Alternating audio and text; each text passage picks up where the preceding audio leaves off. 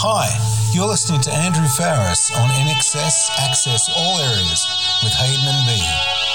Check it out.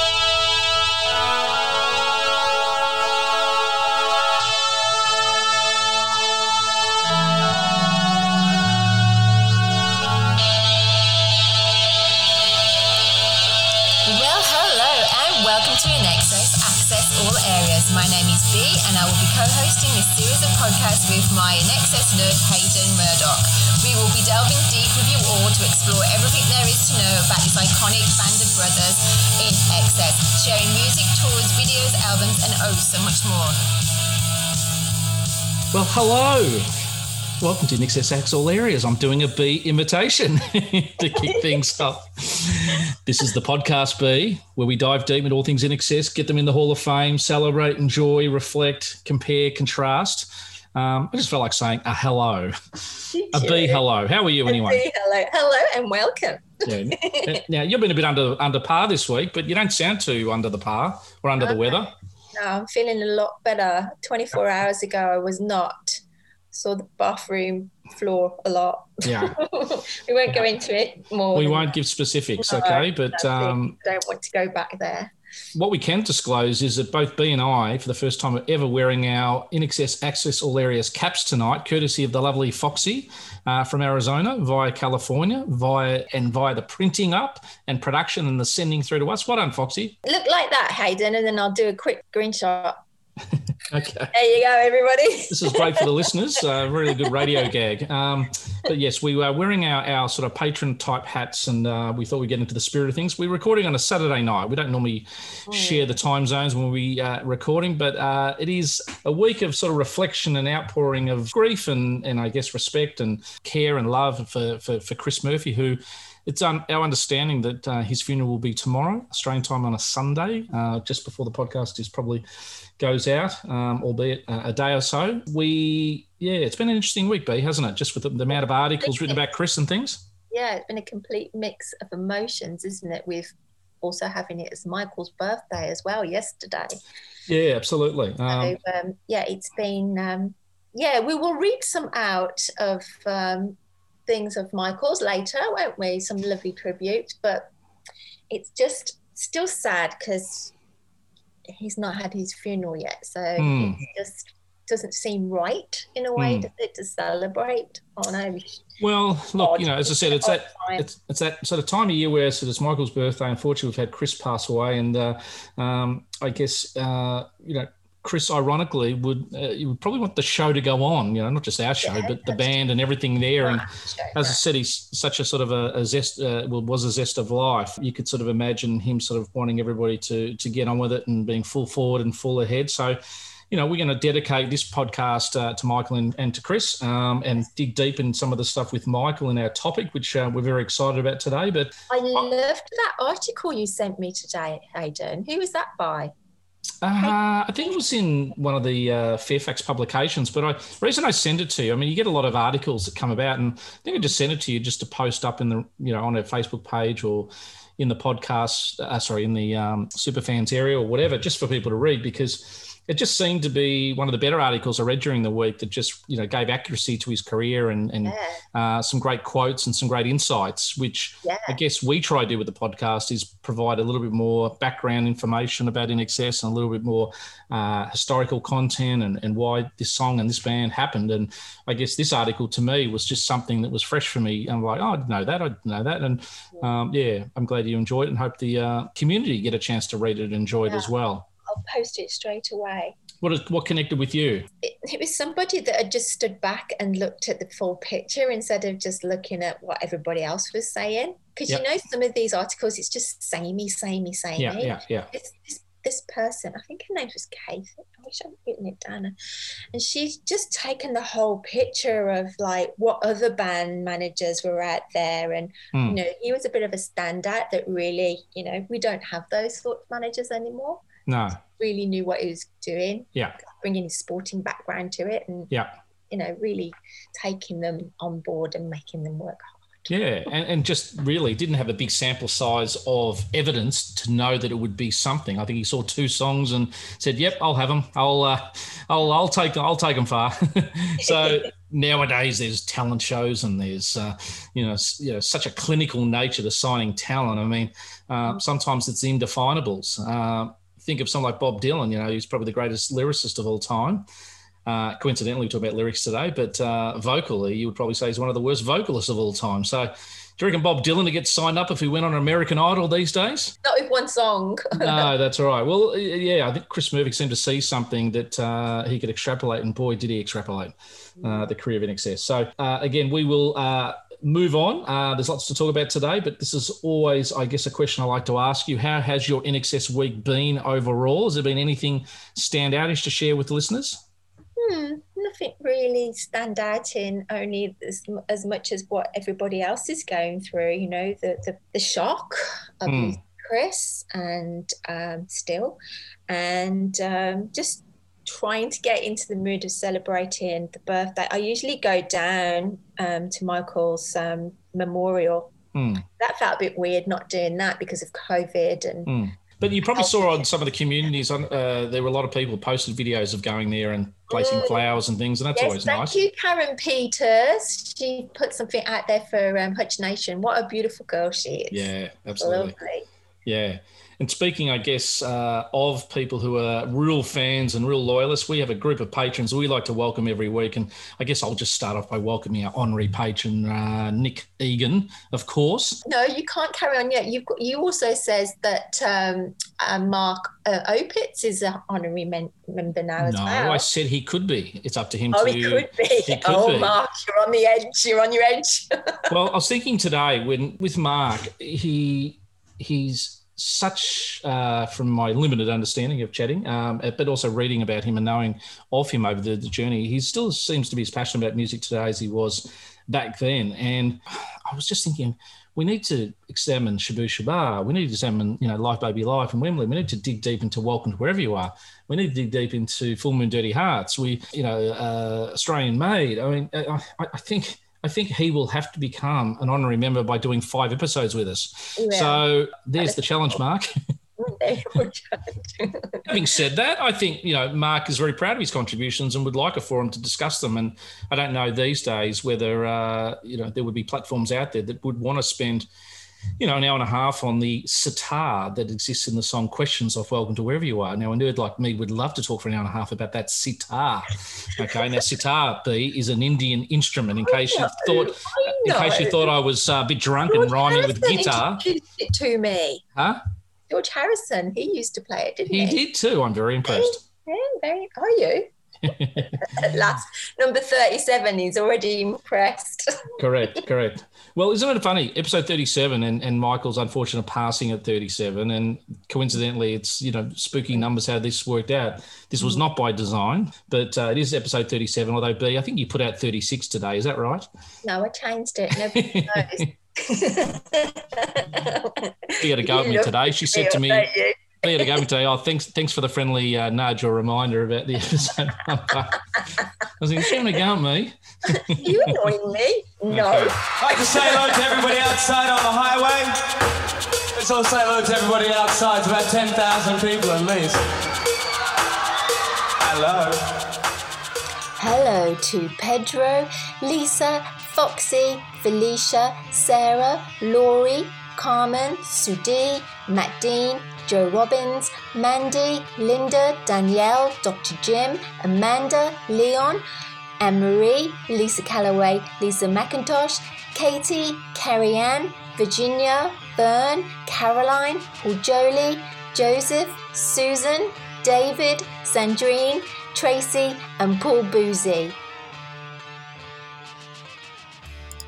All right. We would like to also thank the, our superfan patrons and contributors who actually, in an impromptu way, came onto the podcast last week for the sort of the Chris Murphy tribute. And I guess, as I said, it was like about an hour's notice we put out there. And we had Laurie sort of jump onto that particular podcast. We had Danielle. We had Dr. Jim. I think we had Leon via England, via Canada. You and myself. I and I know there's more. And I think we also had some vocal or verbal contributions coming from Carmen and a few others there that we put into the podcast as well. If I've forgotten a name who jumped on, I apologise. But look, it was great just for those to come in and give, I guess, a sort of a palette and context to sort of, what occurred, because we literally had finished our original episode B that we're very proud of. It was the Andrew Farriss deep dive. And we're going to put that out next week with a few tweaks and things. But, when that news came through, we suddenly had to sort of go and record another one, didn't we? Yeah. It was literally 20 minutes. And then I got a message through from Ali Law. So thank you, Ali, for letting me know so promptly. All right. And today, as I said, it's going to be a bit of a deep dive into Michael, which we'll go through a little bit later. So it's not going to be about the hips and the lips and the hair and the look and the suave. It's going to be a Michael sexual-free zone, okay? Sorry, ladies. Sorry, some men. We'll try. But we're going to actually examine Poetry in Motion, which I know B was very excited by that title of the episode, because he was a poet and he had motion. So, but we want to dive deep a little bit into the lyrics he put out there, and also just the sort of the vocals and the phrasing, the development of his voice over time. Something that we've got a little bit of prep gone into this episode, more than ever. Okay, we do a lot of prep, but extra prep today. So we're very happy to sort of give acknowledgement to Michael and his contribution to the band, because he didn't play an instrument, B, but boy was his voice an instrument of greatness. All right, what's it time for? And now it's time for the news. Hi, it's Carmen here from Wollongong, Australia. You're listening to the world's best In Excess podcast, In Excess Access All Areas, and now it's time for the news. All right, well, the magic of timing and episodes and the Chris tribute last week, B, we actually have about 4 chart changes, just by virtue of the way the dates we've recorded and the dates we've released and things. But the greatest hits, the very best, has, as I said the other week, moved into number 30. But we have had a couple of chart changes in the last couple of weeks, which we are going to sort of acknowledge. And it went from 30 to 32. And then it ballooned out to 43B. But today, as of, today, it is officially back into the top 40 at number 39.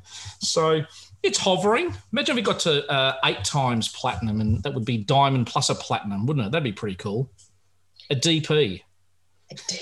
A diamond and a platinum, a DP. That would be really good, wouldn't it? Absolutely. Yeah, we need to keep this up, don't we? And I'm 100%. sure there's new listeners wanting to hear the song. So go get the very best of. All right. And also news that's come out this week. I know in Australia this week, I think on the ABC, we have a very famous holiday for us. It's called Australia Day on January 26th. And the ABC are going to be broadcasting the whole Australian-made concert, which has been, I won't say it's been restored, but it's going to be played out on ABC TV on what is, I think, the Tuesday night this week in Australia. And we talked about, obviously, the Australian-made concert being a seminal sort of pre-kick on the cusp of greatness tour that In Excess put together. And I know Mark Opitz, had a big role in that with helping produce sort of the Good Times song and just the whole sort of period around that time. So if you've never seen it, or if you haven't sort of seen it for a long time, do yourself a favour. I in preparation for that episode, went back and watched it, and it was great. It was a real unique time and place. It was just, again, you're seeing the band just on the edge of superstardom, really cutting their teeth around Australia, supporting a lot of local bands and things like that, which was awesome. Not really, only that I've got the video, so I might go and watch it as well now. Video or DVD? Oh, sorry, DVD. That's all right. You might have might have a video on it. We probably we can go down to Blockbuster. Video of it somewhere as well. All right. Now, we spoke a bit about that article that I think did we post that up on the Facebook site yet, B? Yes, it is. Yes, yeah. it is. So, look, do yourself a favour and go and watch that. Also, too, in terms of touring dates, you will hear next week a real rundown of In Excess tribute bands, both local and overseas, and some throughout, obviously, Australia, that are keeping the brand and band alive in terms of their tribute concerts and things. So we've actually done an audio of all the events and places where you can go see your favourite In Excess cover band. And there's probably 3 or 4 countries we're going to mention as well, additionally to in Australia, where between Perth and Sydney and Melbourne and Queensland, there's a lot of INXS tribute band stuff going on. Having said that, also too, John Stevens, who obviously fronted INXS for a period and obviously Noiseworks for a long time, is actually going to be touring as early as sort of, February, March, April, May in New Zealand and Australia, playing the INXS collection as well as Noiseworks hits. And as we know, Andrew Farriss is touring, and you're going to that concert at Lizottes in Newcastle, which is not far away, is it, B? It's actually late February, is that right? April. Oh, April, is it? Okay. Yeah. Okay. Yeah. Did it get put back, or was it always April? It's always been April. Okay. April the 16th, I believe. But he's also playing as we speak, I think. Well, you're right. I think I saw some footage there. He's up in sort of Tamworth there, isn't he? He was doing some sound checks and things. Yeah, I saw that. Yeah. Sitting on the stage there with his chair and his jeans and 3 or 4 other people with their guitars. And he looked in the right element, didn't he? Yeah. And speaking of touring, it's actually 30 years this month that INXS toured and played one of the most standout shows in Brazil, which I guess is very famous for that footage in the mini-series where Michaels has a cake brought out on stage by a very skimpily dressed lady, and Michael looks he didn't blush an eyelid, did he? He was very, very enthused. But that concert was to 140,000 people, and wow. For the Live Baby Live album, you always hear "Hey Rio, hey Rio," So that's I guess one of the most standout concerts, and they still have a massive pull in Brazil. Like, we get a lot of interaction from a lot of the Brazilian sort of INXS fans, don't we, B? I know. They want us to translate the show. How are we going to do that? Yeah, well... Pedro. I said, hey, Pedro, can you do it? Any Portuguese? Maybe Pedro. That could be a great task for Pedro. Great task for Pedro. I'm sure he's got nothing better to do than, do a woman's voice and a man's voice. Yeah, he could do voice inflections. Also this week, and look, we're probably in light of the goings on in the last week or two, we're not going to probably do our Media War segment in the month of January. We will keep a lid on that. Tonally, not the right time to be sort of doing that, but I can say that John Farriss this week did an audio interview, and I think it was with one of the local either radio stations up there, etc., or one of the newspaper. There's a 7 or 8 minute audio of him just talking a little bit about Chris and just the circumstances and things. And if you do Google that, I'm sure you'll be able to find it. So John's, said the quiet one, doesn't do a lot of press, but when he does speak, he always speaks, makes sense. Quite a bit of news, B, there, just to tie things up in the INXS world for the week. Fantastic. Well done. Hey, this is Tim Farriss, and you're listening to Access All Areas with Hayden and B. Hey. And now for topic of the week.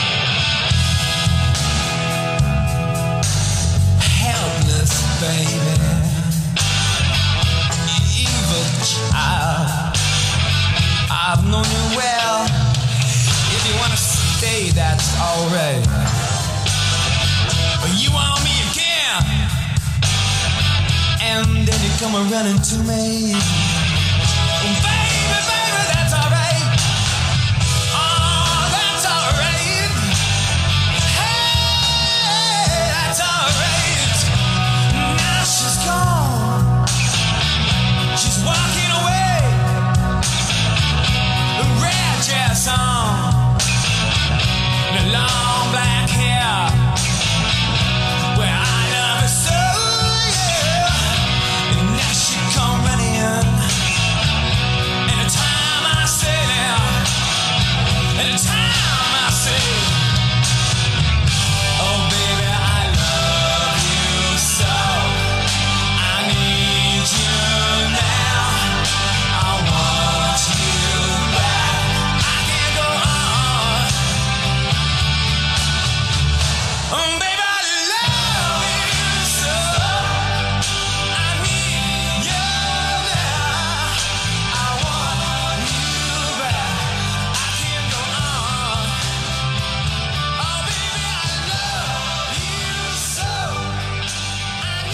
Well, B, credit to you with that editing you've just done there.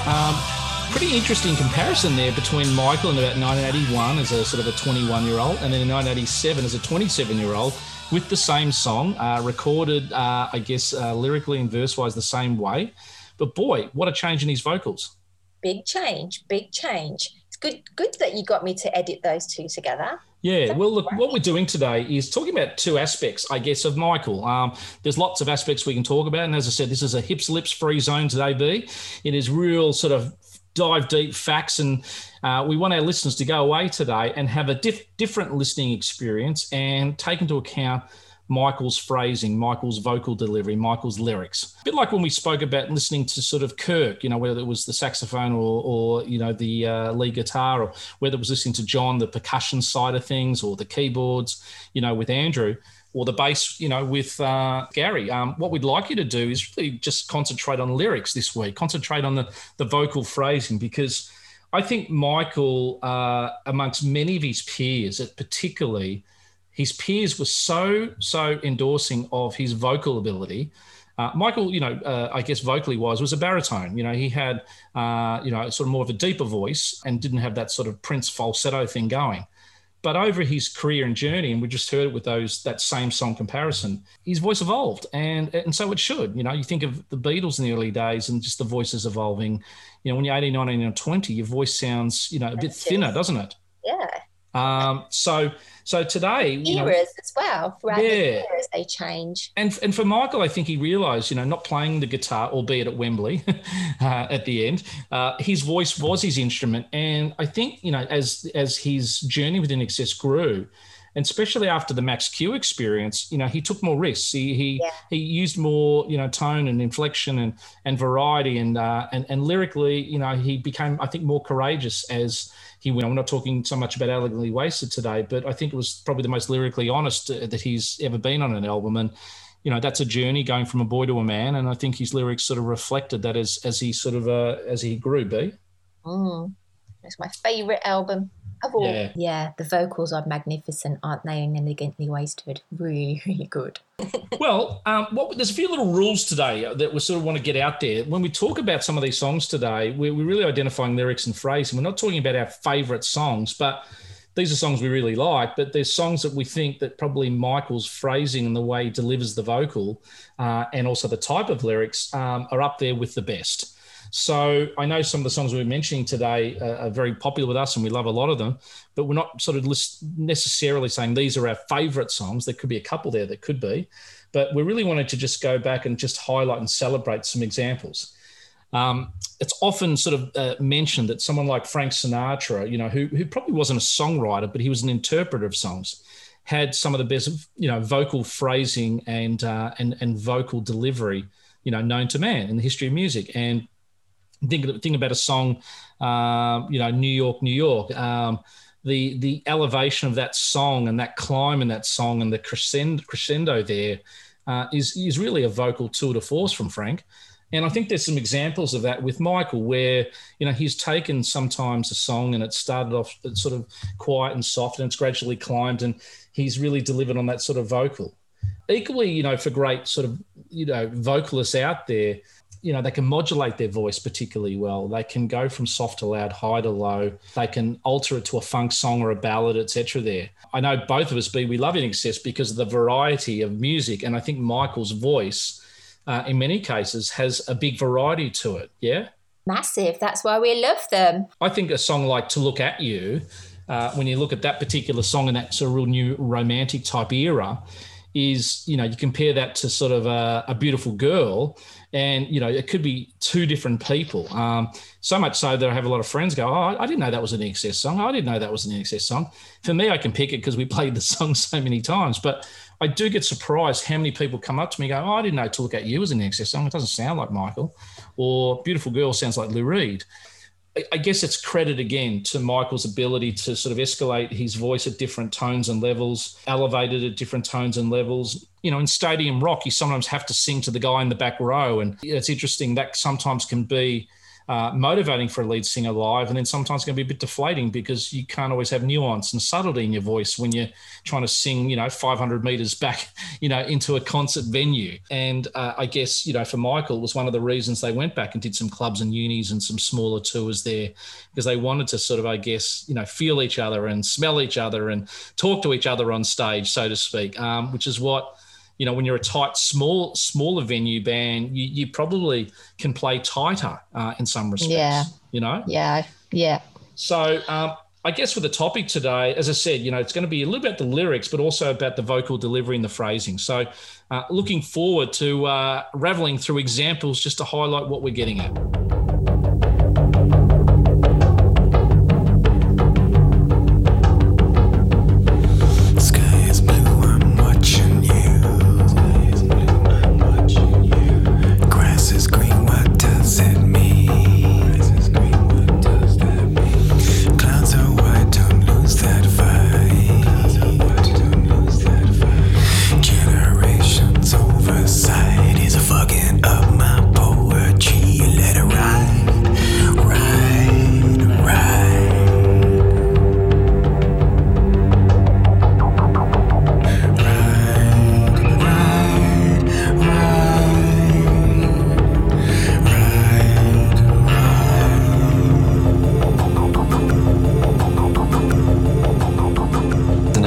Say,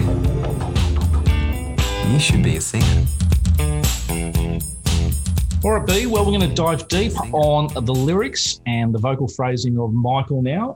And I guess just before the show, we were talking a little bit about Michael and his upbringing and his cosmopolitan sort of lifestyle and being a citizen of the world. And I guess all of that shapes your lyrics and sometimes even your accent, doesn't it? Accent, yes, because a lot of people thought he was a Pom, didn't they? Like me. Well, I remember as a kid saying to my mother, I said, Malcolm Fraser, our Prime Minister, is he from England? And my mum said to me, no, Hayden, he's just very well spoken. Just on a personal kind of level, like who do you feel like responsible to? Is it like, yourself and your friends or your partner or the whole band or the record company or, the whole of your audience? Or...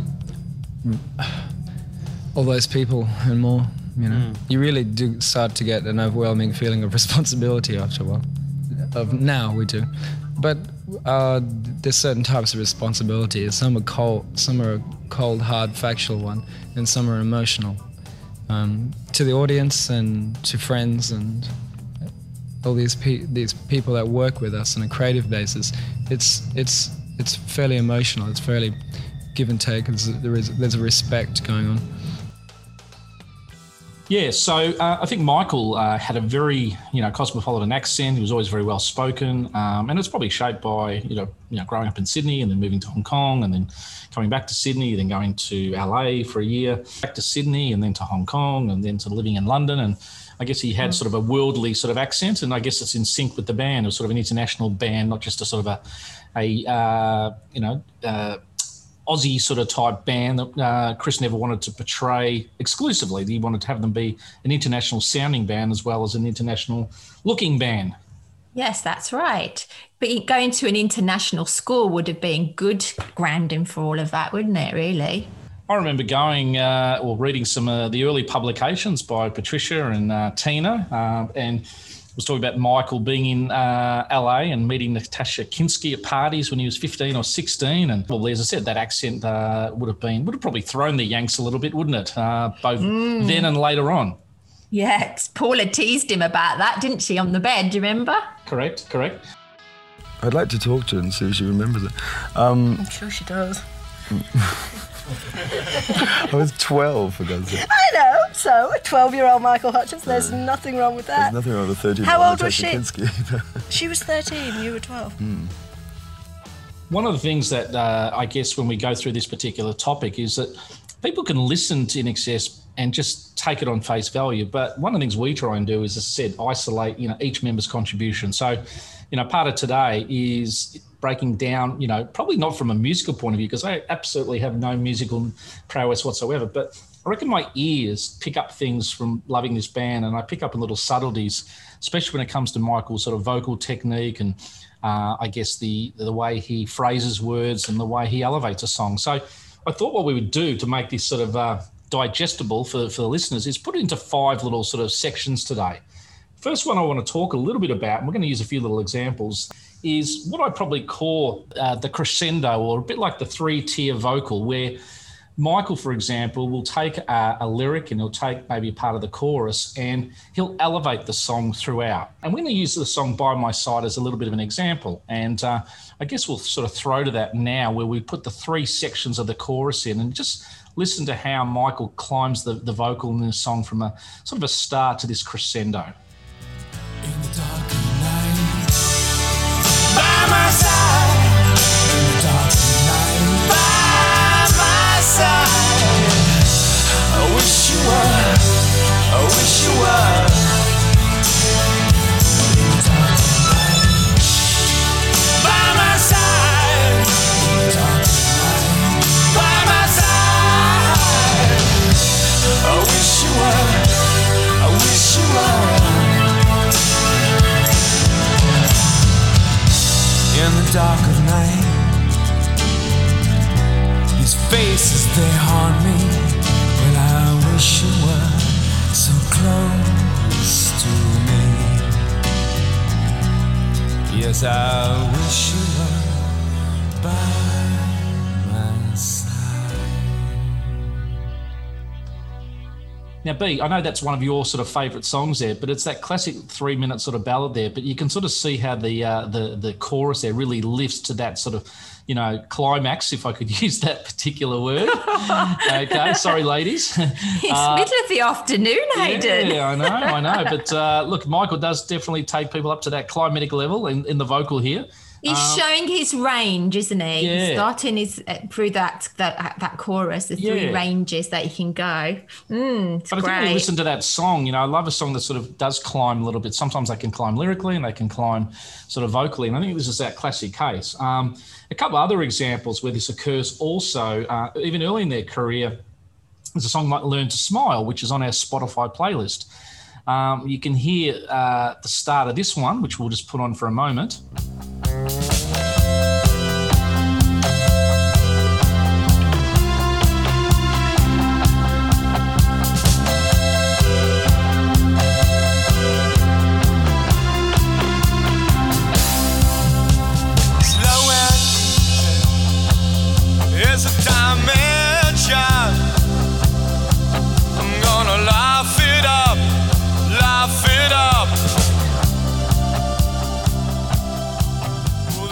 Now we're going to play the Learn to Smile end bit of the song and just see how Michael's vocal climbs. Well, there's a buzzing in the station, spinning station, revel me, cross platforms with rehearse travel, rehearse travel, rehearse travel, looking out to you. And we're learning how to smile. All right. Again, in line with this sort of 3-tier vocal crescendo, we're going to throw another one at you, which is We Are Thrown Together, which I know is a bit of a favourite of Pedro's. And this is a classic one where the song starts off really folky, acousticy, and really almost spoken word. And it feels like sort of Michael just sitting in a room, maybe with Andrew, and just singing it really almost acoustic-like. And we'll just play that a little bit now for the listeners. You just get skinned. You turn around and the changes begin. Yeah. Oh, we lost, we found, we're thrown together. Oh, would you take my hand? Takes a second for your world to change. Satisfaction's what you give away.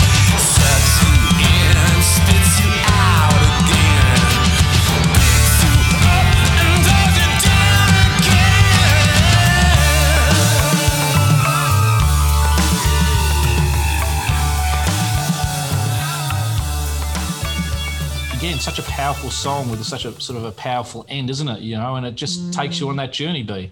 Yeah, it's a great song, like you say, another journey song. This is from Elegantly Wasted, hey? Yeah, absolutely. So that's sort of what I sort of look at in the vocal stuff. What I've always loved about sort of Michael's vocals is that he can take a song and it's not like, let's not sort of, necessarily come out of the blocks in your face. It's like we'll start off soft, we'll graduate to a sort of an interim medium level, and then we'll bring it home strong, and it's a real climb. And I think vocally, Michael takes us sort of on that journey.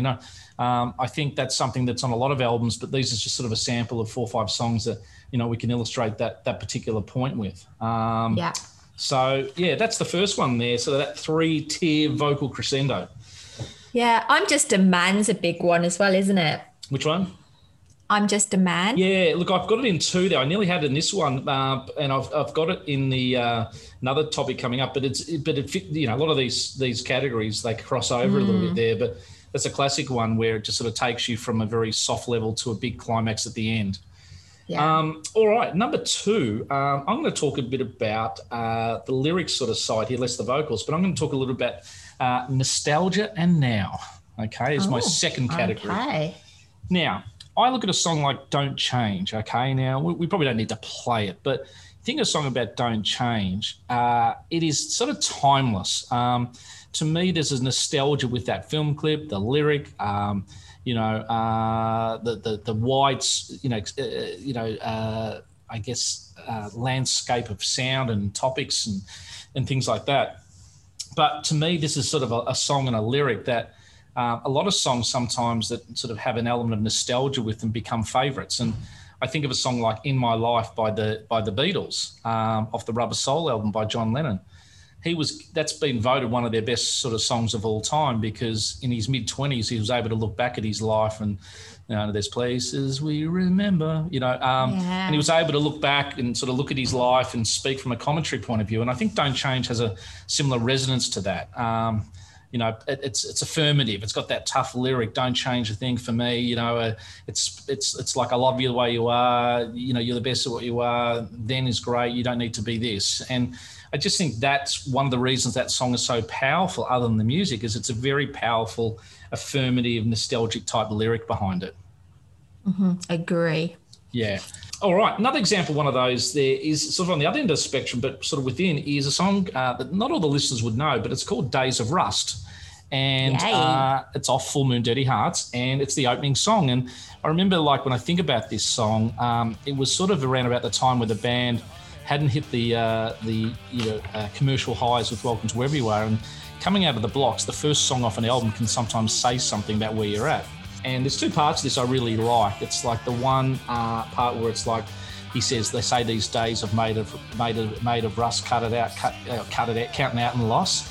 I've got plans to prove you wrong. And I think that sort of example of here we are now, not so much nostalgia, but now we're here, we're going to prove this.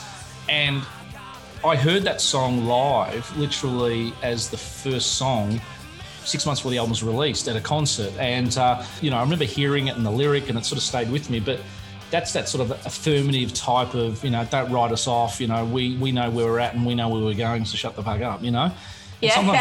Sometimes lyrics like that are pretty powerful. Like, I use it as another example. Like, think of that Pink song, So What, I'm Still a Rock Star. Yeah. I got my big house. I got my, who cares what you think about me? I don't care if your husband's leaving me, still a rock star, Yeah, you can't take me off my pedestal. Correct. And sometimes those sort of powerful sort of, lyrics, whether they come from a man or a woman that sort of speak to the audience there, sometimes, resonate. Like, think of a song like We Are the Champions or We Will Rock You. I mean, those are, We Will Rock You is a pretty basic sort of, tap the floor song. It's not much musicality behind it, but it's that affirmative lyric, isn't it? Like, here powerful. We are. Yeah, that's right. So I think there's some of these sort of nostalgic-y, and there's also these powerful, we're in the moment now, affirmative lyrics that do come up. Okay, moving along to probably the third category that I was going to talk a little bit about is the storytelling lyrics. Okay, the thing that Michael sort of put together, where I just reckon as his confidence as a songwriter grew, he became more honest and more open and less obtuse or obscure as time went on. And I think one of the things that, we love about Elegantly Wasted, it really was, you could tell where Michael was with his life by those lyrics. And they're pretty transparent. Now, if I go back over sort of their career and identify, positive and negative or whatever there, a song like New Sensation, I think lyrically is underestimated. It's sort of love, baby, love, hate, baby, hate, all the different sort of emotions and, sun comes into our room. And I think lyrically that song climbs and climbs and climbs. And never really gets old to the listener, because I think the lyrics and the music really go hand in hand. But to me, that's a bit of a storytell song. If you go back and look at the lyrics without the music, it takes you on a journey. Which in Excess fan has never been lying in bed when the sun has come in and thought, the sun comes into our room the sun comes like a god into our room. Yeah, that's right. I think the God was already in the room. But just needed a goddess. Well, he comes into the room anyway, doesn't he? Whoops, sorry, everybody. All right, moving along. You mentioned one the other day to me, the song Everything off Elegantly Wasted. I mean, it's sort of like Michael's song to Tiger, isn't it? Yeah, it's beautiful, isn't it? Yeah, I mean, it's such a great lyric and it's such a great happy father, everything there. That's a storytelling song. Just a Man that you mentioned before. I mean, that's an ode to his sister Tina, and an ode to I guess to his mum and his dad and himself and the journey he was on. And it's just a song that when he passed away, it was a song that when I remember listening to it over and over again, and it just jumped another echelon or two in terms of resonance and enjoyment because of those lyrics. I enjoy Strange Desire.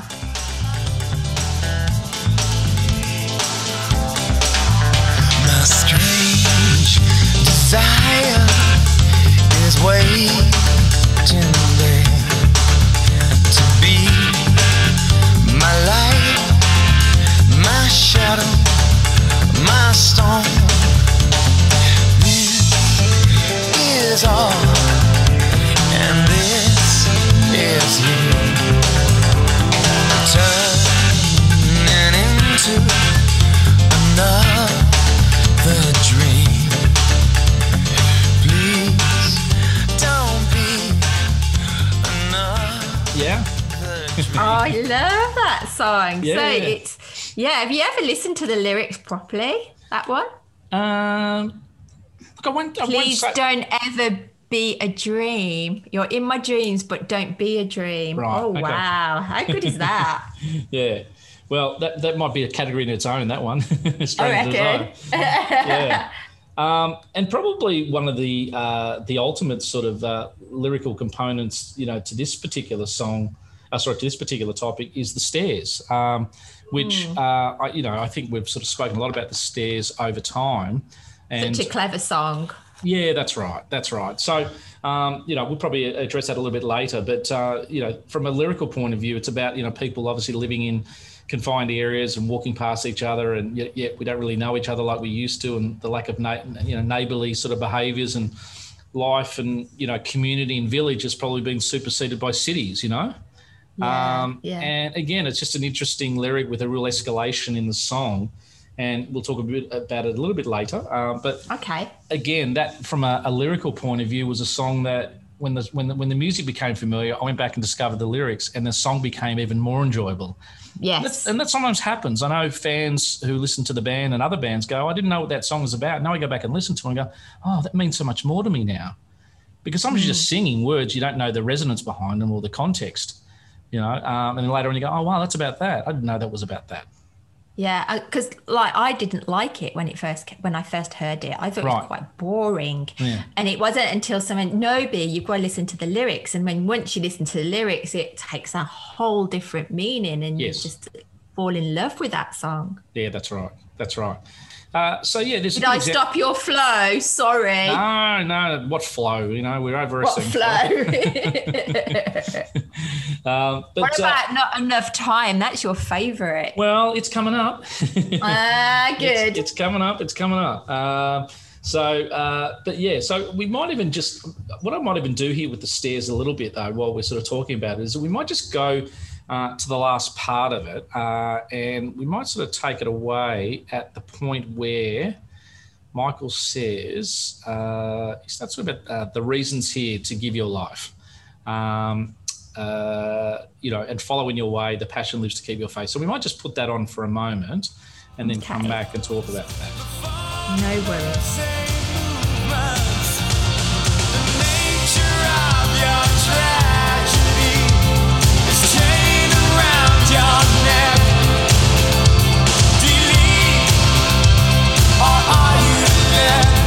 I'm sure that you don't care. There are reasons here to give your life and follow in your way. The passion lives to keep faith. The all different, all great. Climbing as we fall. We dare to hold on to our faith. Steal away our destiny to catch ourselves with quiet grace. Story to story, building to building, street to street, we pass each other on the stairs. Now, I remember this song when it sort of came out on the album. A few months later, they were interviewed and they were asked about this particular song. They said, this is one we're really proud of. We think this will sound great in 10, 20, 30 years' time. And obviously poor tense aside, they were correct. But I just want to read these lyrics for you and just explain them. I think we go back to the nature of your tragedies chained around your neck. Do you lead or are you led? Are you sure that you don't care? Normally they would cut back into a chorus, but no, they keep going here and they go, there are reasons here to give your life and follow in your way. The passion lives to keep your faith. Though all are different, all are great. Again, normally they would come back to a chorus, but they keep going. And then Michael's then opines, he says, climbing as we fall, we dare to hold on to our fate and steal away our destiny to catch ourselves with quiet grace. And then they hit the chorus, the next sort of couple of times and things like that. Well, it's very rare that a song peaks in a verse, but this one unbelievably peaks in the verse, and almost the chorus is an afterthought at the end of it, story to story. And I just think that there's never been a greater lyric from the band, than that, in terms of just the climb in the vocal, the slow building start. It starts off a bit like Burn For You as a song, and then it grows into the lyric and then hits the chorus, but then has this massive middle section of a verse. That's the crescendo. And it's quite a rare songwriting structure. And I know Blair, who was on one of our earlier episodes when we started this podcast series, almost said, look, they're a bit weird the way they write and structure up songs, compared to what normal other type of bands do. And I think this is sort of an example of that versatility and that creativity. So, I think, look, obviously when we go back and we sort of add the edit in here, B, we'll start off with the nature of your tragedy is chained around your neck. I mean, that's such a powerful thing. I remember reading, you see people sometimes, you can see in their eyes, they're unhappy souls. Yeah. And without sounding too forlorn or whatever, they're sometimes you can see, people have been affected by drugs or mental illness, or they've been affected by life, and you can see the pain in their eyes. Yes. Yeah. And it's sad sometimes. I've been recruiting and management, whatever, and I meet people all the time. And I remember interviewing a guy the other day, and he was so fidgety and all over the place, and I could just see that he'd had a tough life. Yeah. He just had a tough period of life and things like that. And I think we all know someone like that, don't we? Yeah. And don't judge. No, and it's that humanity. But when I read that line, the nature of your tragedy is chained around your neck. Do you lead or are you led? Are you sure that you don't care? Are you in control of your life? Are you in control of your destiny? Are you just going by the motions? And it's just a beautiful lyric. It's sad lyric in a way, but it has an upbeating anthem-y sound, but the lyric is quite bleak. It's like we're all in it together still, aren't we? Well, but it's an understanding. Well, yeah, it's just that we're not as neighbourly and as community as we used to be. I think one of the beautiful things about your country, B, is they still use the word village. That's true. We call it a country town here, but you still use that beautiful word called village, and there's that sense of community. And I know my mother's my late mother's best friend lives in a place called Tisbury, down near Salisbury, sort of west of London and things like that. And, she went over to visit and it was like the village, and it's just that community. And I think this song really strikes at that. It's not a love song. It's not about a woman. It's not about sex, drugs and rock and roll. It's about community. And I think we are going on a bit further about it, but I think it's such a standout moment for Michael, who I believe obviously was the lyrics behind it. I'd love to interview Andrew and find out how much Michael contributed to it. That was what I was going to say. It's one that we need to put a note down that is something we need to speak to Andrew about, because I would love to know, did the lyrics come first? Did the music come first? Correct. And how did they arrange it? Was it like, did it just evolve, or is there a reason? I'm really glad you raised that one, because Elton John and Bernie Taupin, who are songwriting duo of mega stardom, they write really in a very obscure way. In fact, what happens is that Elton writes the lyrics and Bernie goes off and composes the music. When sometimes it's always the other way around. You have the bed of music and then you put the lyrics on top. Yeah. So my understanding is that they write the reverse way, and it works for them. It has worked for them. The exciting thing, there's that image of Michael with all the cassette tapes, isn't there? Going, right, I've got to go, and he got all Andrew's music, and he had to go and write some songs, or not. He felt like he needed to. I'm not musical, but I know. A lot of singer-songwriters will always write little notes down. As we said, Michael always had a pen and paper, and even when he passed, he had a little scribbling book of lyrics and things. And you can always make lyrics fit music, and set it up, in terms of, the breakdown of words and syllables can fit into a bed of music. But I think, interestingly, when we talk to Andrew, it'd be great to examine that songwriting combination of just, who put together what and which lyrics, how did that actually break down? Because you never really hear in interviews that type of deep dive discussion. And I know our listeners out there, you go play The Stairs this week and don't really listen to the music part of it a bit. Examine the lyrics. Go back and listen to Just a Man with the lyrics side. Go back, listen to By My Side and think of the vocal sort of growth in that song.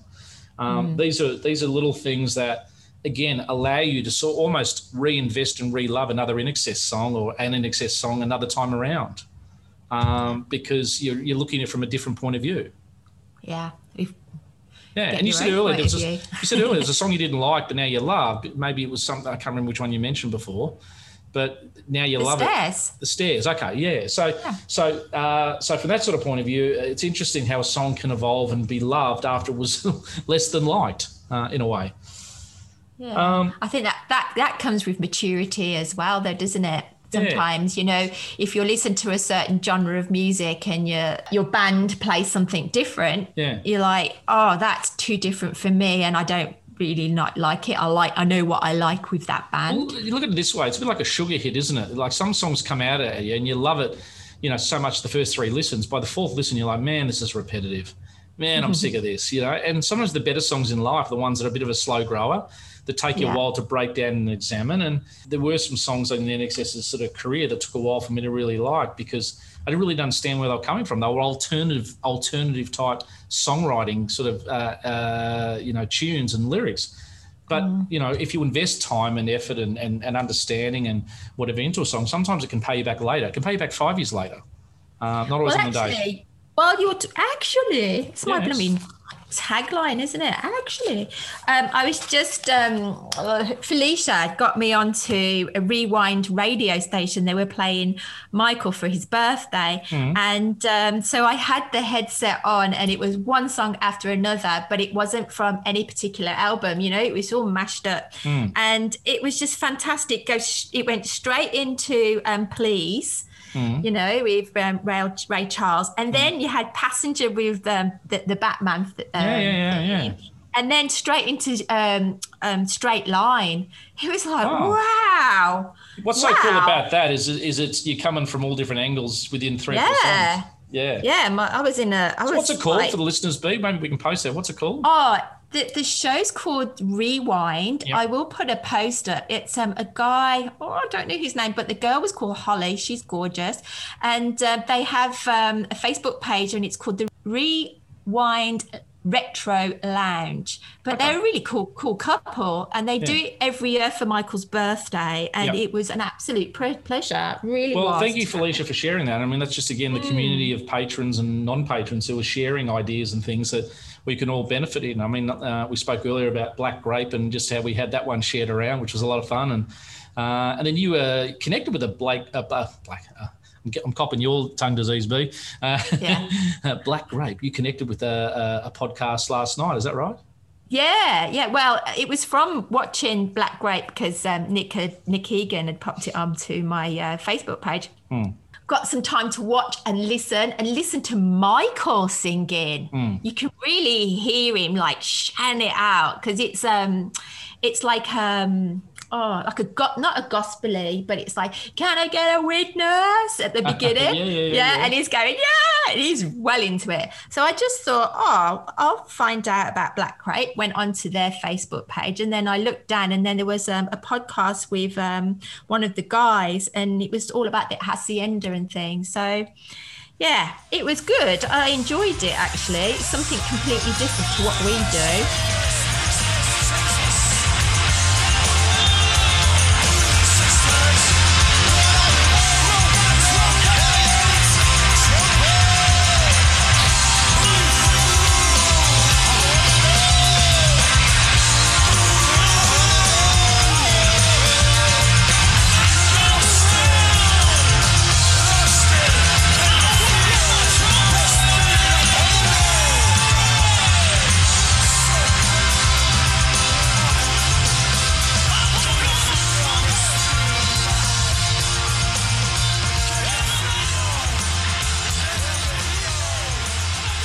Fourth little category I've got is just called vocal growth. And what I'd like to highlight for the listeners here is just the tones and development of Michael's voice with a few more examples out there. And we're going to maybe put a little bit of a montage, I thought, together for this sort of section B.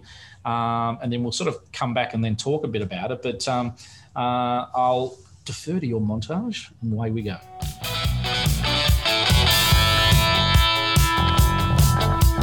I see a girl. She's a roller skater.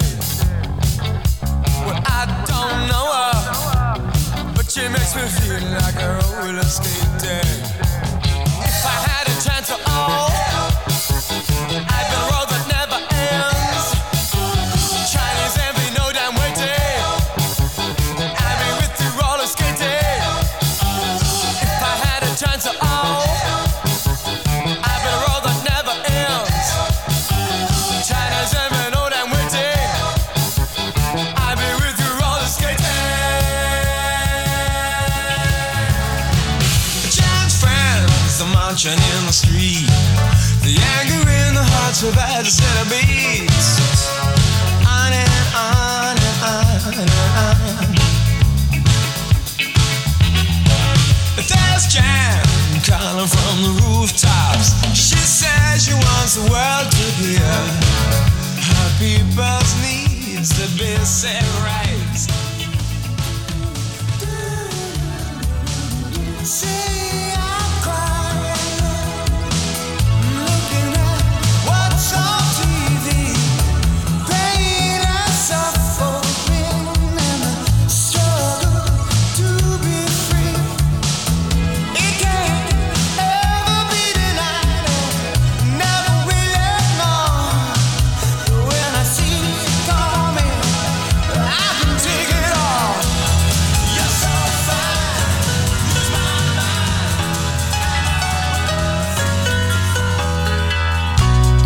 Nicky's in the corner with the black coat on, running from a bad home with some cat inside. Where'd you find her? Among the neon lights that haunt the streets outside. She says, stay with me, beautiful girl. All right. So you probably heard roller skating with Michael off the first album. And you can hear a real scar, immature vocal, almost prepubescent tones in the voice. But, you know, he's probably 18, 19 sort of when he was sort of getting into the recording studio there. We then sort of grow to an album or two later with Jan's song, which I know with what Mark Opitz has mentioned, you know, previously and things, what a vocal growth the song Jan Song is for Michael. I think, you know, the vocal where he does that on and on and on, he really backs himself, and he's not afraid to be vulnerable with that lyric and that vocal delivery, as you heard. And it was really something there where Michael, I think, gained a lot of confidence, and I think Mark instilled a lot of confidence in Michael with that vocal performance for Jan Song. Moving ahead to a couple of other songs that you probably heard there. You probably heard Disappear. Well, to me, Disappear couldn't have been done without Max Q.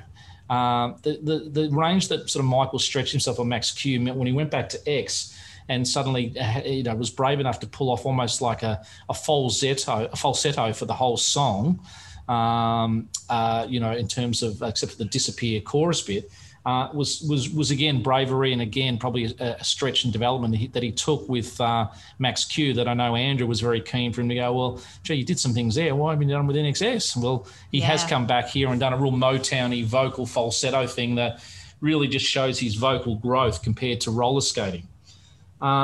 Again, we go to the next album, Beautiful Girl. Well, here he's taking it down 3 rungs, down to almost like a Lou Reed sort of spoken word with Beautiful Girl. I mean, the first thing I heard on the radio when that came out was like, wow, that sounds like Lou Reed. He's really using his instrument on a very low register there, which is really interesting, because another song on that album where he uses his vocal at a much higher register is Not Enough Time, which you know, probably could be one of his great vocals. And again, a lyrical thing he does at the end, very much like Hey Jude. He does this sort of make time stop for the two of us. And it's that outro sort of refrain, a bit like Hey Jude, nah, nah, nah, nah, nah. Yeah, it does that sort of outro refrain with Denny Hines on backup vocals, which is fantastic. Let's put a little bit of a snippet of that on.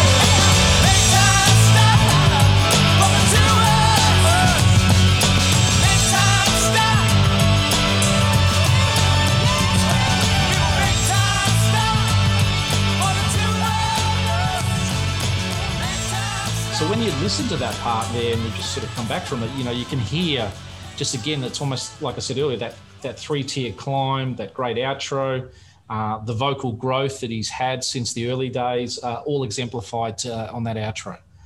And probably the last song, just to highlight just his vocal variety and just using his vocal as an instrument, is the song Kill the Pain. Let's just put this on for a moment. It has sort of echoes of Beautiful Girl. Take the curtains down. The sun is what you found. Lead you far from here. Take you to high ground. Kill the pain you feel.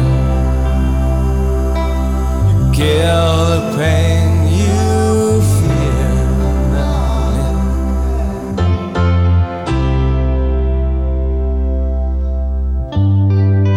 Found a way. Keep the heart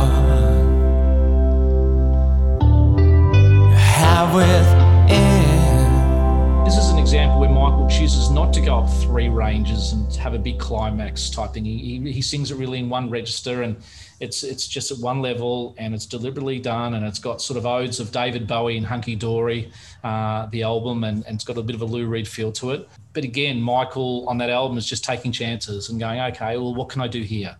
And really using his voice and the modulation and the tone and the register to really versatile effect. What a difference from roller skating, hey? Yeah, absolutely. And I think, you know, it's just that sort of montage there, really reflects in that sort of growth there. Right. So the last category in our topic today is, well, out of the vocals or the phrasings and the vocal delivery, and then out of sort of the lyrics, what are the sort of the favourite of each? Be it these top two, like favourite vocal and favourite lyrics. I've got mine, but I've hogged this topic a bit today, so I would like to share B and hand over to you. B, give us your favourite vocal and give us your favourite lyric. Okay, my favourite vocal is Possibilities. I can show you why it's worth it. And that's the way that it's meant to be.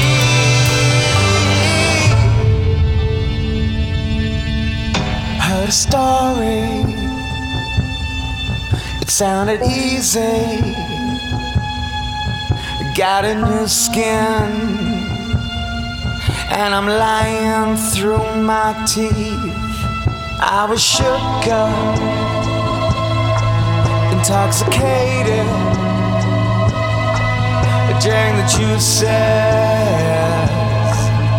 of the possibility. I love how he just draws you in, and he just sings to you. It's beautiful. I do like By My Side, and I do like some of those epic epic ones, but that one, there's a strangeness about it. It's just, I don't know, I'm really drawn to it. The possibility. Now, Chris, I think it's how he just delivers it. He's sort of like, come on. Now, if Chris Murphy was with us today, he'd be very disappointed that you're swimming outside the INXS flags. But you know what? You're allowed to. No. Yeah. We're talking about Michael. All right. Okay, what about lyrics? You do this to me every time. I think really I have to say, because this song plays in my head constantly, is Falling Down the Mountain.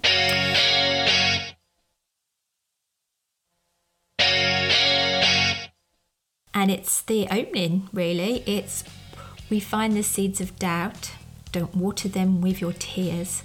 Don't think about all the years you'd rather be without. I think that means more to me now I'm older, to think back about my life, and it just resonates a lot with me. And then we find the seeds of lust and lose our minds in one intent. His passions never seem to end. It's pretty cool.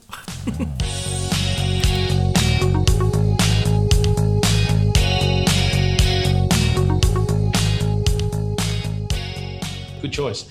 Okay. All right. My greatest lyric. Look, no bones about it. I went through it before. It's The Stairs.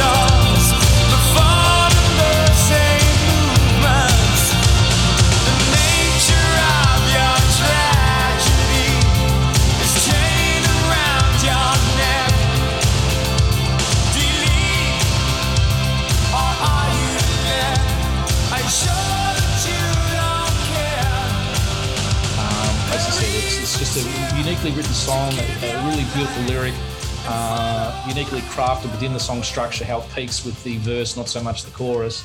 And it gives me chills when I still think about it. And always a bit strange. They did this beautiful film clip for it, B, and it was really never released as a single, as a live single in the Netherlands. It was never, and it was like a promo copy of Live Baby Live. But I always sort of think back in hindsight, and I wonder if that was ever released as the first song off X, whether that may have made a bit of a difference just in America or a little bit of a difference worldwide about how they were perceived, not just as a sexually charged frontman band, that they were more meaningful than that. Because that song and that film clip deserves to have a greater, reach these days. If you haven't heard it much and listeners have not played it for many years, maybe that's some homework. Go back and play it. It's just immense and enormous. Yeah. I do also love the lyrics to Suicide Blonde. When you really listen properly, some of those words, it says, stripped to the beat, but her clothes stayed on. Well, that's a song to me where the lyrics and the verse are better than the chorus part. So I agree with that. And especially the live Don't version. see the colour of deception turning your world around again. And then it goes back into it. Yeah, fantastic. And it's an INXS lyric, Suicide Blonde. You know, it's not, you never come up with that. I think it's just literally a shampoo, hair dye colour or something, but they're able to weave it into a narrative. But all right. And look, the greatest lyric that I think that Michael sort of put together, and equally how he phrases this still. And I won't waffle too much. I'll let the listeners listen to hear it. All veils and misty,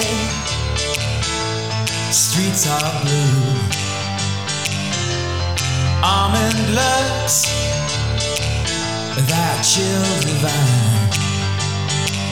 Some silken moment goes on forever, and we're leaving broken hearts behind. You mystify me. All right, there we have it, B, Mystify. I think these lyrics are really cool. They still resonate today, and let's break them down a little bit. All veils and misty, streets of blue, almond looks, that chill divine. Bring that on. Some silken moment goes on forever, and we're leaving broken hearts behind. Mystify, blah blah blah.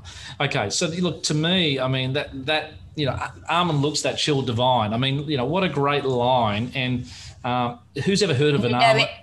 And you know what country that would have been in, don't you? No, I don't. What? No, almond looks. No, I was going to say, what's an almond look?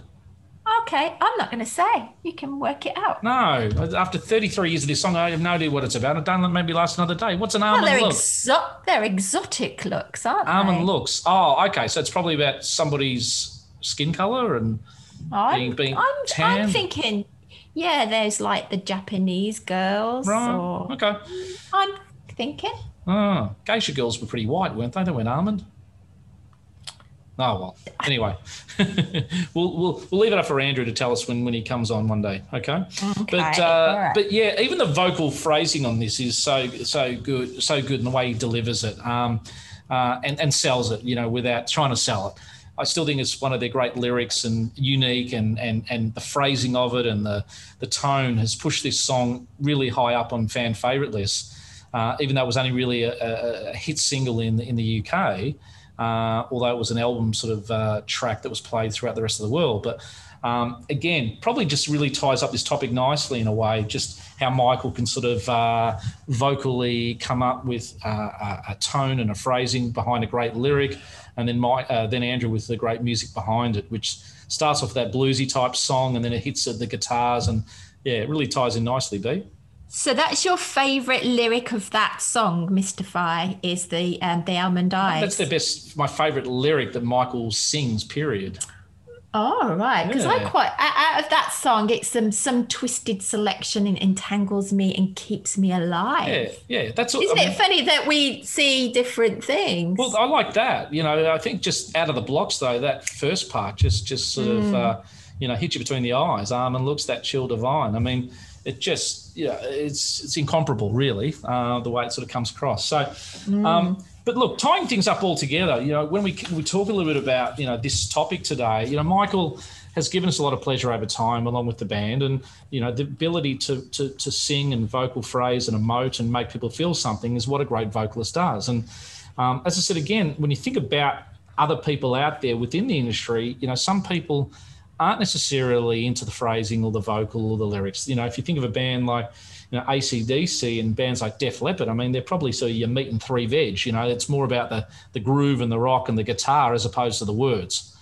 If you think about someone like sort of Bob Dylan, it's probably more about, the poetry and the sort of the social commentary, which, he's very famous for. He's almost like a spokesperson of the 60s. Someone like, U2 and Midnight Oil, they're probably more political with the way they do their lyrics, and it's always generally cause-based lyrics. And I think INXS have done that, but they're not just that. If I think back to some really clever lyricists out there, people like John Lennon, Paul McCartney, Nick Cave for that lyric Interventionist God in the song Into My Arms. If I look at someone like Paul Simon, 50 Ways to Leave Your Lover, what an unbelievable songwrite that is. I mean, everyone goes on about A Bridge Under Troubled Water, but 50 Ways to Leave Your Lover is just an unbelievable sort of song and a songwrite. INXS, I think, over time, sometimes the style and the image has superseded the substance in terms of the average rank and file reviewer. I think sometimes, their lyrics have been quite understated or underrated in many sort of periods.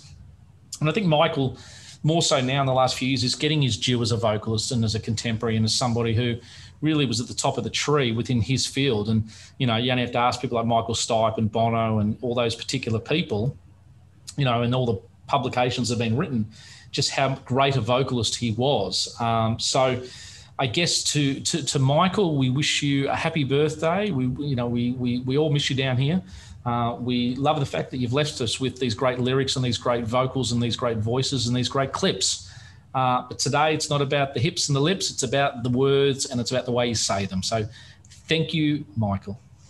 Happy heavenly birthday, Michael, and thank you very much. This is Felicia Marie from Carbondale. This is Foxy from San Francisco. This is Anne-Marie from Ohio. And that's a wrap. All right, well, that's a wrap, B. I guess we've got to the end of episode 37.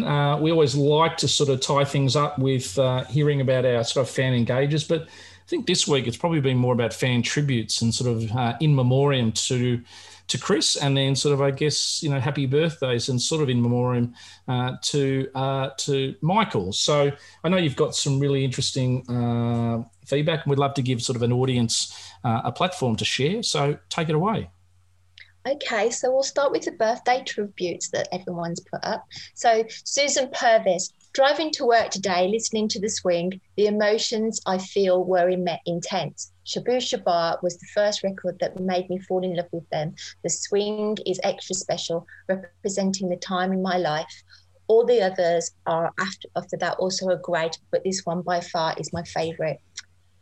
Mandy Carden, thinking of you on your birthday, Michael, but then I think of you every day. Having Hutch friends to remind me makes it easy. So for your memory, my life, we loved you dearly. In death, we love you still. In our hearts, you hold a place no one will ever fill. Unknown author. We've got Teresa. Happy birthday, Michael. You are sorely missed. Between you and I, by the way, I didn't realise his birthday was today, and I had the most vivid dream of him last night. Kind of freaks me out when I realise. I think a lot of us dream, don't we? Yeah. It's quite cool. Alison just celebrated Michael's birthday by re-watching Live Baby Live. I began liking INXS when I saw the One Thing video. The Don't Change video sealed the deal, and it became my favourite band. As a teenager, of course, it was Michael's looks which first drew me, but as I listened to each song on the albums from Shabooh Shoobah on, I began to appreciate his and their beautiful lyrics and his amazing distinctive voice. Over the years, when asked who is my favourite singer or group, a lot of times I would get a puzzled look and I would have to explain who they were. I'm so glad I found the Facebook groups honouring Michael and INXS, the podcast, and can celebrate with each of the fans who understand we were very fortunate that such a beautiful, talented man shared a piece of his heart and soul with his thoughts through his songs. Joseph, happy birthday, Michael. Sorry, did you want to say something on that one? No, it was lovely. Yeah, no, it's good. Keep beautiful, going. Wasn't it? Joseph, happy birthday, Michael. Gone but not forgotten. Your spirit lives on. Thanks for the joy and happiness that your music continues to bring to this world. Aurora, I only discovered this wonderful man and his artist this year. How is this possible? He truly had something that many people don't have. True, that's true. Joe Robbins, remembering you on your birthday, Michael, but I think of you every day. You are forever in my heart. Teresa, Happily heavenly birthday, Michael. You were taken away from us far too soon. Your legacy will live on forever. You are our shining star. Carmen, happy heavenly birthday, Michael. We'll meet again at the ultimate strangers party. Felicia, I have to open some of these. Felicia, happy birthday, Michael. I remember you every day, but especially on your birthday. Your smile, your spirit, your charisma always lit up anywhere that you go. I miss everything of you, and my love and thoughts to Tina, Tiger and Rhett, along with the rest of the family. Happy heavenly 31st birthday, Michael. All right. I reckon that's enough. I reckon that's beautiful. Go on and on. There's I know. It's great. And you know what I just thought of? I just thought of Lisa Urban was on our podcast last week as well. So thank you, Lisa, as well, for contributing last week in the Zoom call. Yeah. I knew there was one person that just hit me. So, Lisa, if you hung in on this podcast, thank you for last week. But excellent, B. That was great reading those out. And I think they really, captured, the essence of Michael and just, the impact he still has. So, yes. But we have a look at our favourite Dutchie, Carrie Ann, who has asked me to read out her tribute to Michael. So I will endeavour to do it without the Dutch accent, but I did want to read this on her behalf because she's such a great contributor to our podcast, but also she had some words she wanted to have, reflected. So here it is. Michael, our shining star, happy heavenly birthday. Today, 61 years ago, your star started to shine brightly. First to your parents and soon to the whole wide world. From a shy boy who lived in Hong Kong for a big part of his life and even spending a few years in LA, you moved back to Australia and quickly made friends. Friendships that would last a lifetime, especially the guys you would eventually form INXS with. Working 24/7 for years, performing in nearly every pub in Australia until the hard work finally paid off and the band had its breakthrough internationally. This was under great management of Chris Murphy, who unfortunately passed away a few days ago. This man had a vision and he was able to introduce INXS to the world, and boy, he certainly did. You became one of the most popular bands in the whole world. I bet the two of you are up there catching up and enjoying many good talks and laughs about the past few years. The popularity of INXS was immense and you travelled all over the world for years. Never did we see anyone owning the stage like you. Besides the fantastic music, the brotherhood in the band, this is what attracted people to you. Even though your passing is still hard to comprehend for many to this day, we do our best to focus on the positive, the things that you left us with, your whole being as a rock star, a fun and gentle person, someone who enjoyed life to the fullest. We still have your music, the concerts and everything that you came up with. You wouldn't believe all the footage that is still out there and watched every single day by thousands of people. INXS and your solo music is still played and never gets old. And after this, so many years, who would have thought? People from all over the world have found friendships in groups and pages on different platforms, all because of you. It gives them comfort and joy as they share everything amongst each other. Now that this is something that you would have wanted for the whole world, not to argue, but to become friends. That is your legacy, Michael. You taught us that. Thank you for being you. Thank you for all you gave us. We will keep celebrating your life down here until we even celebrate even more as it is your birthday. You are forever loved and missed. Say hello to Mr. Murphy from all of us. Love, Carrie Ann. Oh. Yeah. It's really lovely. Yeah. And it's interesting this week, so much gets shared around. One of the videos this week showing Michael on stage with Sean Ryder from Black Grape and Johnny Marr. I watched that whole thing. I've never seen it. And Michael was jumping around so excited and things like that. Nick posted it on my page, on my personal page. I nearly fell off a chair. I've never seen that before. No, I haven't seen it either. But I will have to put it onto. How good was that? Well, look, it's distant away footage, but it sort of zooms in enough to see Michael jumping around, and then there's Fez on stage, and or Fez or Bez. It's Bez. It's Bez, isn't it? Not Fez. Bez. Bez, yeah. Fez is a U2 song. But it's just good to see Michael dancing to somebody else's music and enjoying himself too. And he was such a Black Grape and also a Happy Mondays fan. So, but that's only like a year and a bit before he passed. So it was good to see him being happy for that moment when he wasn't. Someone said he'd got a copy earlier on of something, so he'd been listening to the album like. Well, I think it reflects on what Nick Egan said. Michael was always sort of, around that early 90s, mid 90s, always listening to what was out there, and he was quite, well aware of the Manchester scene and what was going on. So I think it reflects on what Nick said and what Michael seemed to do. Like the first time I heard Radiohead was because Michael Hutchence mentioned them about a year before Creep came out. He was there and amongst it all, and he's on stage there with Sean Ryder having a great old time. And Johnny Marr. Yep. Hey, there's a guest on this. Oh, we got a guest. Where's Mick? Where is Mick? Mickey! Mick!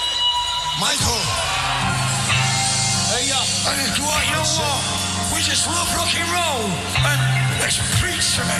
Brother Carl, preach to me. Brothers and sisters. Brothers and sisters. Make this one for Kurt. Who's like the shadow of the death.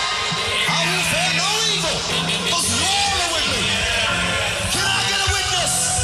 I said, can I get a witness? Can I get a witness? No, get out here,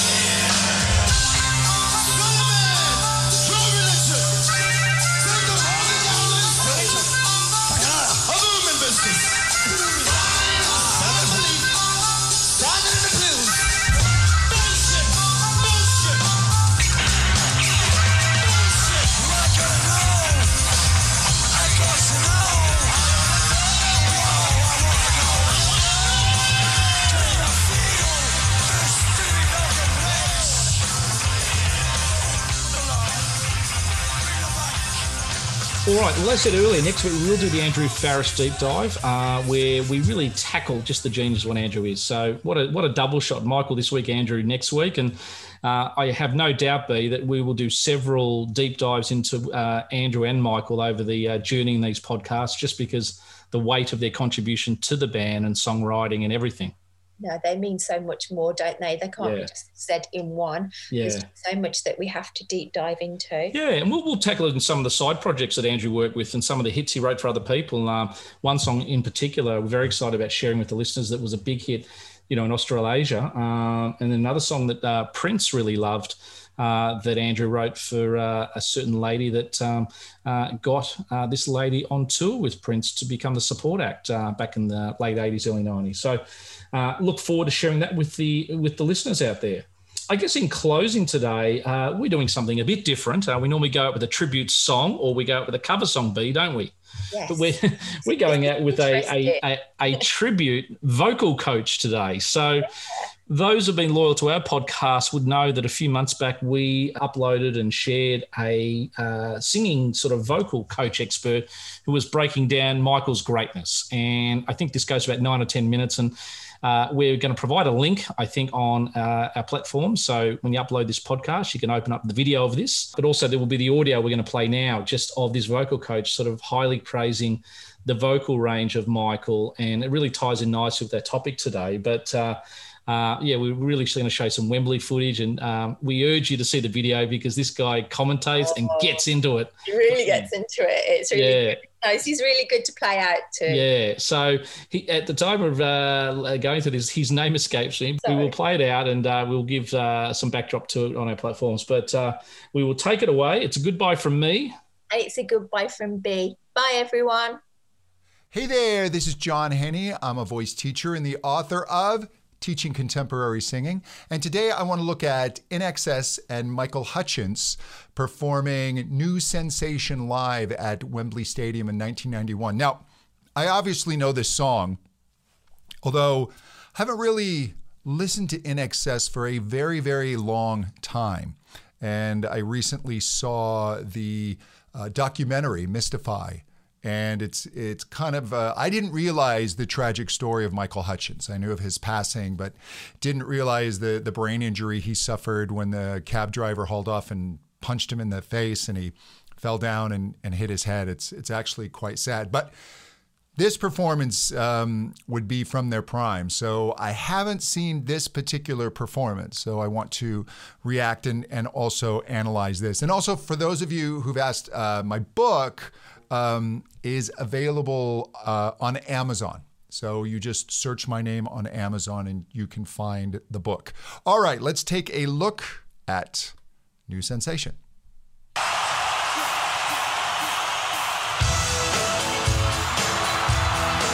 Such a recognizable opening.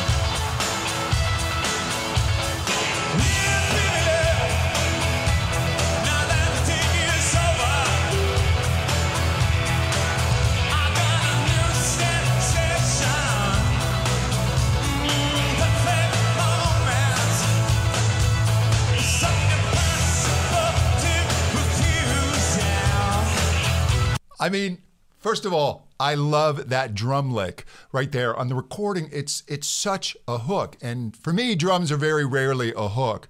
But when the drummer sets up that really simple fill, I just find it absolutely thrilling.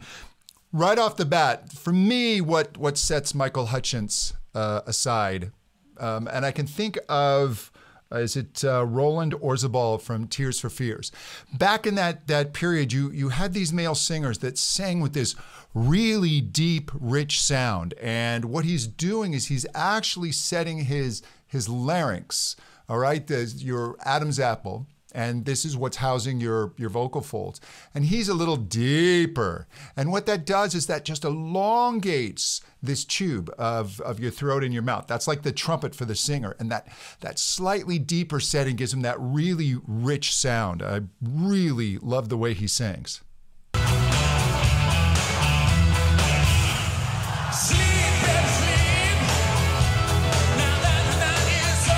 Just that richness in his voice.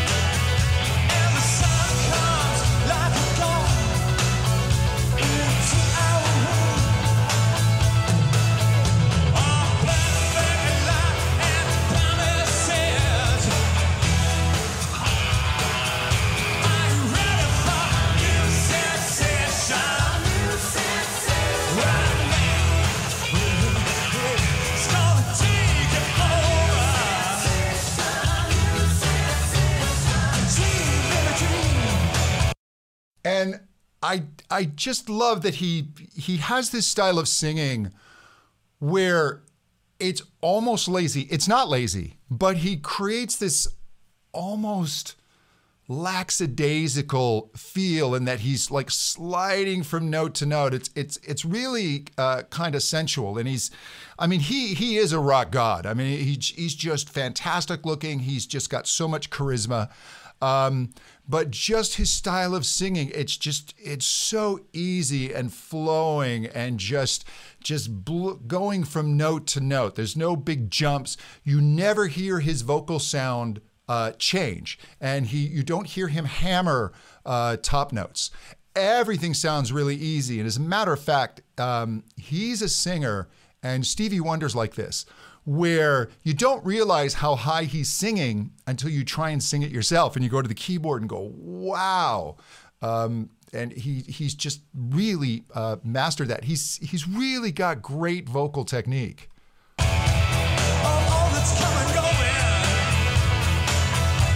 Little slides.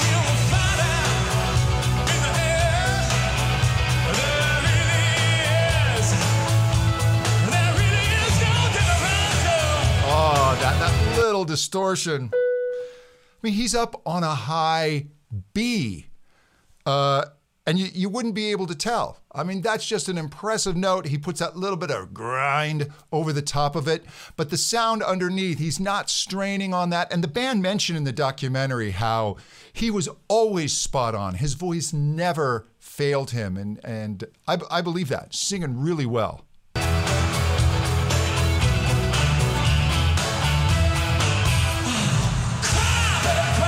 There's another high B.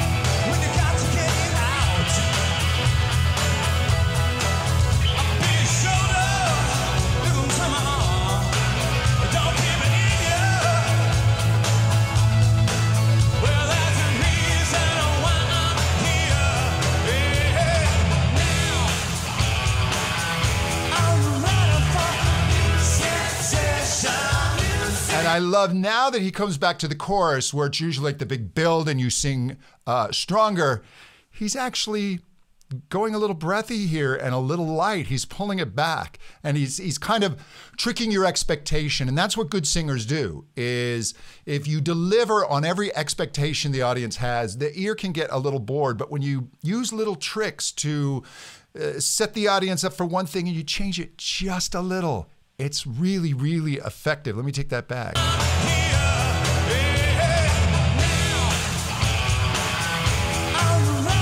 That little bit of whispery sound.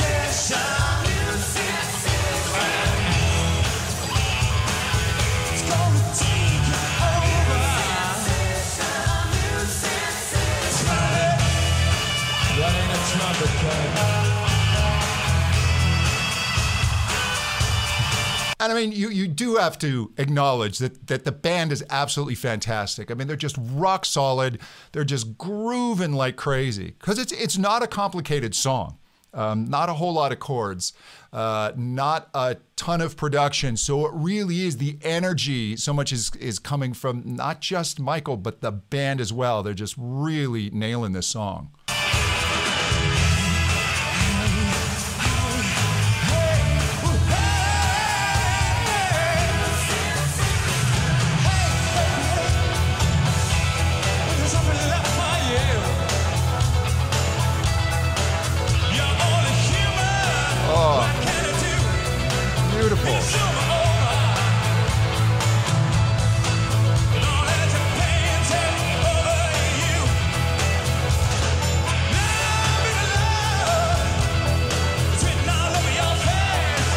All of those. I mean, that's an A when he's singing that word. And it sounds like his lower register. He's actually gone through the transition in the male voice. He's technically in male head voice. He sounds like he's in what singers will call their chest voice, their lower register. I'm gonna play that again. It's just so well done. It's so rich and thick. That's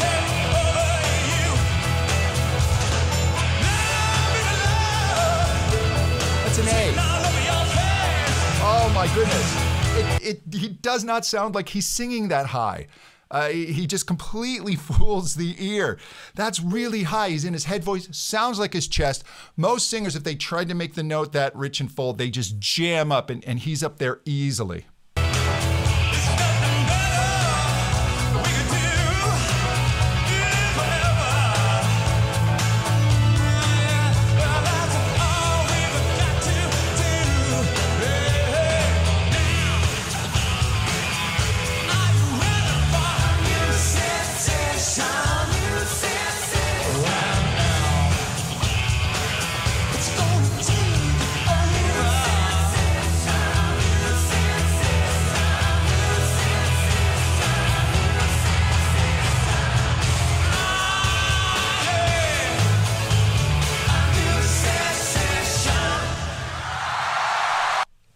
Absolutely fantastic. And I love that he's able to bring in just a little distortion, a little bit of dirt without going into full screams. It's like a guitarist when they push their amp just a little bit and the amp just starts to break up. He's really got that down.